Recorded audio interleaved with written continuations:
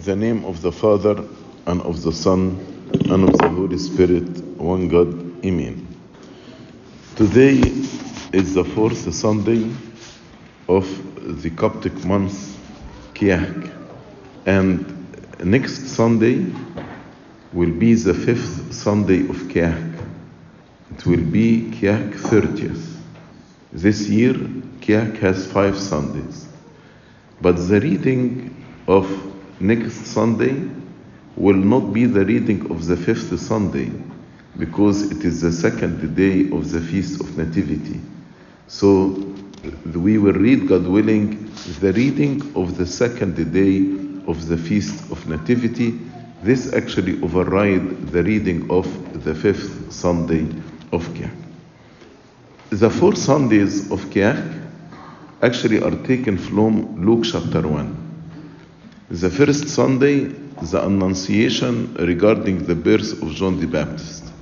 Second Sunday, the Annunciation regarding the birth of our Lord Jesus Christ.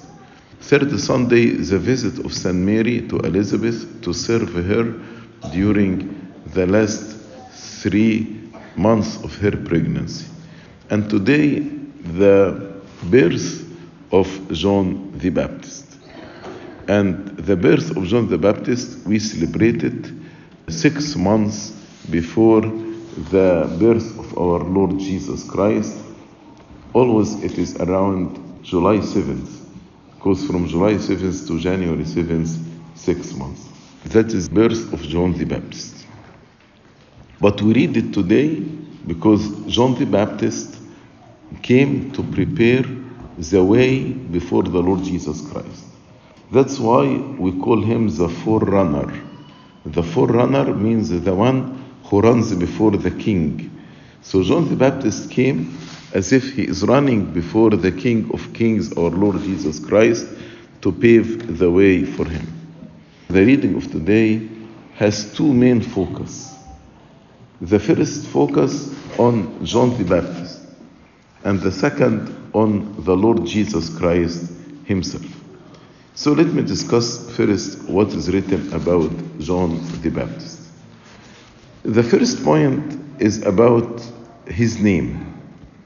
His mother wanted to name him John, and apparently she did not discuss the name with Zechariah, because Zechariah was mute, so they did not have a chance to discuss the name together.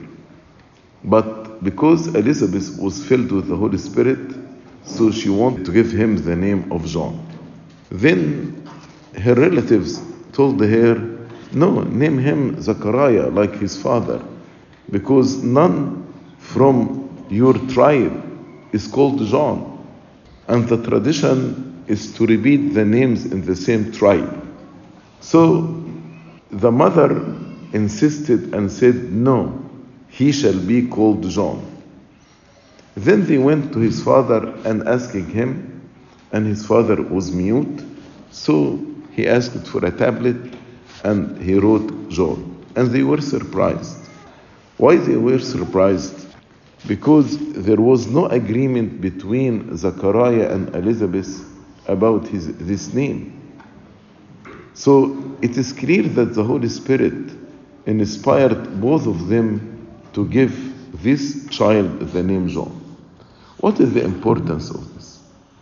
John means God is compassionate. Zechariah means God remembers.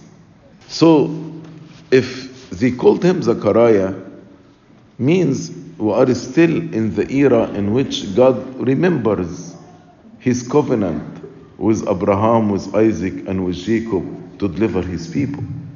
But if he gets the name John, means now God moved from just remembering into fulfilling the promise. He fulfilled the promise that he gave to Abraham, Isaac, and Jacob to deliver them and to grant them salvation. And why God granted us this salvation? Is it because we are worthy? No. He loved us while we are sinners. It is because of his kindness. because of his compassion, because of his love, the multitudes of his mercies. That's why he saved us. So the name John reflects that God, John means God is compassionate. Because of his compassion, he actually delivered us and saved us. And also, we were in enmity with God before the birth of our Lord Jesus Christ. But the Lord Jesus Christ came to reconcile us with God. So now it is a new era in the life of humanity, in which the compassion of God was revealed, the compassion of God was manifested. This doesn't mean God was not compassionate before. No. God is the same yesterday, today, and forever. But the manifestation of his compassion is revealed with the birth of John the Baptist and also with the birth of our Lord Jesus Christ. A new era in the life of humanity. Another point why he is named John and not Zechariah, although her relatives told her, there is no one among your relatives who is called by this name. But the point here is, yes, God doesn't want John to be related to his relatives. Why? John is a priest, son of a priest, and he is a priest on the order of Aaron. But John came to end a certain era, a old covenant. His birth is the beginning of new covenant. So God doesn't want him to be part of the old covenant, to be named after one of the tribe of Levi. God wants him to be related to the new covenant, the covenant of grace, the covenant of love, the covenant of compassion. So, yes, in God's economy, he doesn't want John to be named after any name of Zechariah's relatives, but to have a name, a new name, reflecting a new covenant and a new era in the life of humanity. Another point, Zechariah said to John the Baptist in his prophecy about John the Baptist, he said, a new child will be called the prophet of the highest. So John is both a priest after the order of Aaron, because he is the son of a priest, and when Abuna actually gave incense to the icon of John the Baptist, when he looked towards the south and gave incense to the icon of John the Baptist, he says, hail to the priest, the son of the priest, the priest, son of the priest. But he also a prophet. So John the Baptist, both a prophet and a priest. Prophet means carrying message from God to the people. That's the meaning of a prophet. Priest, carrying message from the people to God. So they are actually working opposite each other. The priest stand before the altar, pray on behalf of his people, delivering the prayers of the people and the message of the people to God. That's what priest means. Priest, presbyteros, intercessor. But the prophet delivered message from John, from God to the people. So John was both prophet and priest. Prophet because he declared to the people the birth of the Messiah. He said, this is the Lamb of God who will take away the sins of the whole world. He said, he who comes after me is mightier than I. I am not worthy to lose the stoop of his sandals. So John the Baptist announced it and told the people about the salvation and about the birth of the Messiah. He said, he who sent me to baptize told me, upon whom you see the Holy Spirit lighting on his head like a dove, he is the one who will baptize with the Holy Spirit. So all these declarations, all these messages are messages from God to the people. He who told me, God who told him, he who sent me to baptize told me. So this message from God to John the Baptist to reveal it to us, that the one upon whom he sees the Holy Spirit alighting like a dove, he is the one who baptized with the Holy Spirit. So that is his work as a prophet, delivering message from God to the people. Then what about his priesthood? A new child will be called the prophet of the highest, for you will go before the face of the Lord to prepare his ways, to give knowledge of salvation to his people by the remission of their sins. John the Baptist came to baptize, baptism for the remission of sins, baptism of repentance. So it is like a sacrament of confession that we practice it right now, in which people came, as we read in Matthew chapter 3, came to John the Baptist confessing their sins. Then being baptized, it is a symbol like how the water wash our body from any dirt. In the same way, it is a symbol how through confession and repentance our sins will be forgiven.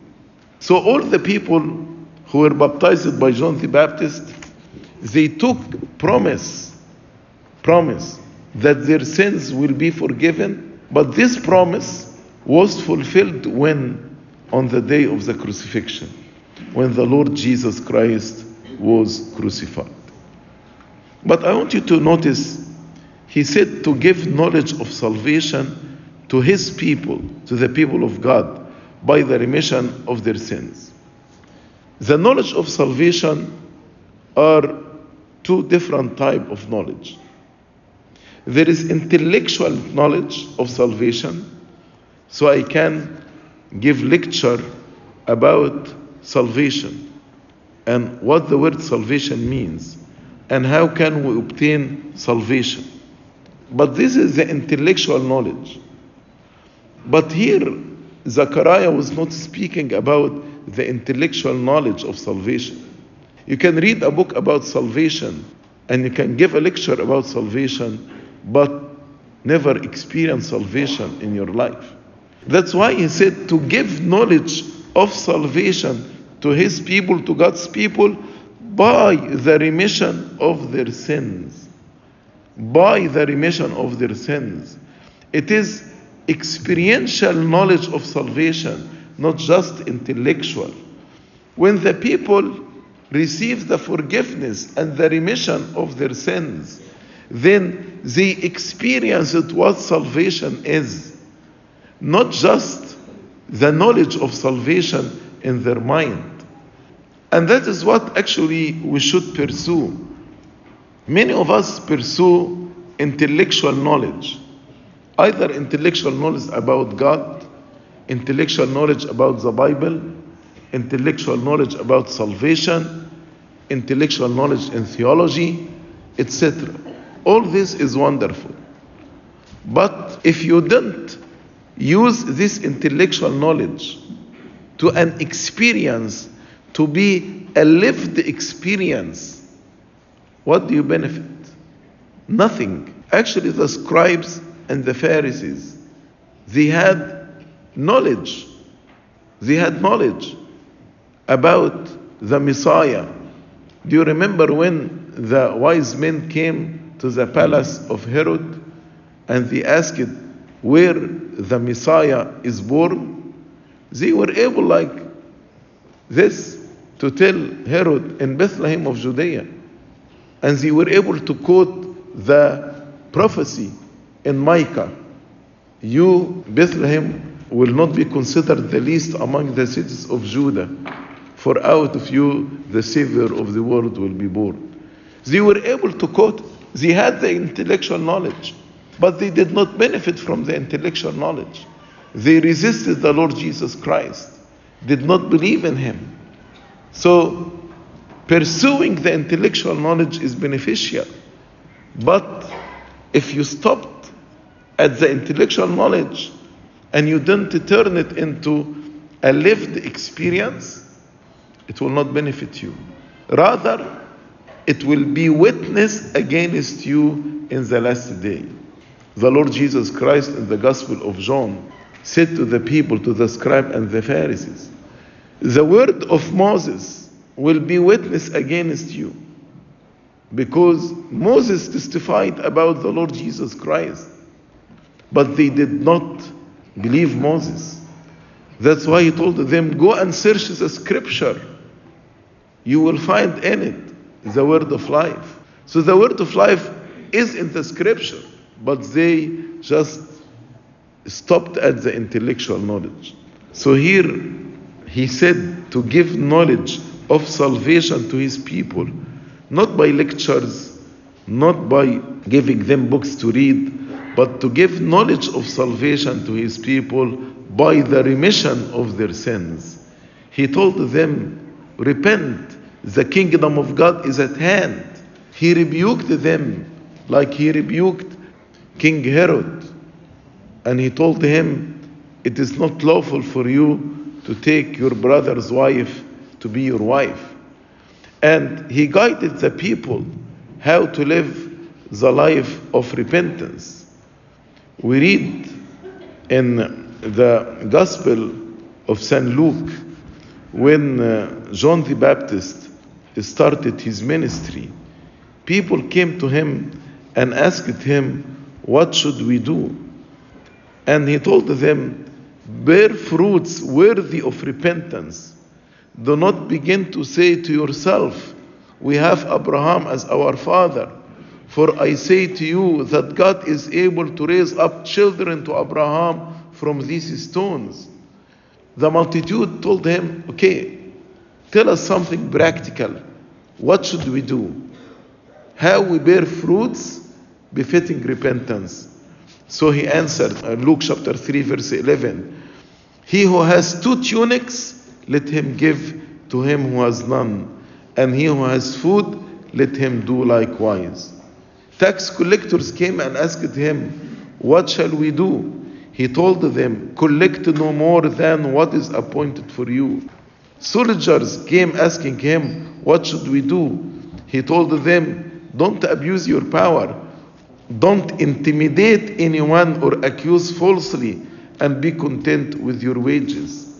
So here we can see how John the Baptist actually taught the people the knowledge of salvation through repentance, through the remission of sins. This is the experiential knowledge of salvation, not the intellectual knowledge of salvation. We as clergy, we as parents, we as Sunday school servants, we have responsibility when we speak to the people about salvation, whether they are our students or children or our parishes. We need to do like John the Baptist, to give them the knowledge of salvation by remission of sins, by preaching repentance in practical terms. So people actually, our children, know exactly what they need to do in order for their sins to be forgiven. Yes, the Lord forgave all sins for all people in all ages upon the cross. And this forgiveness is available to each one of us. But for whom? To those who repent, they will receive this forgiveness. So that is how John the Baptist preached the knowledge of salvation in a practical way, not just in intellectual way. While we are celebrating today and commemorating the birth of John the Baptist as a forerunner, as the one who came to prepare the way before the Lord, let us take his message to our heart. Especially today is the beginning of a new year. Let us follow his message. Repent, for the kingdom of God is at hand. bear fruit befitting repentance. Don't say, we are children of Abraham. As the Lord said, if you are the children of Abraham, do the works of Abraham.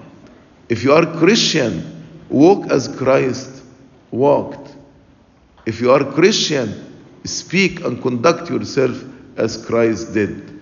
That is how we will actually experience salvation in our life. Glory be to God forever and ever. Amen.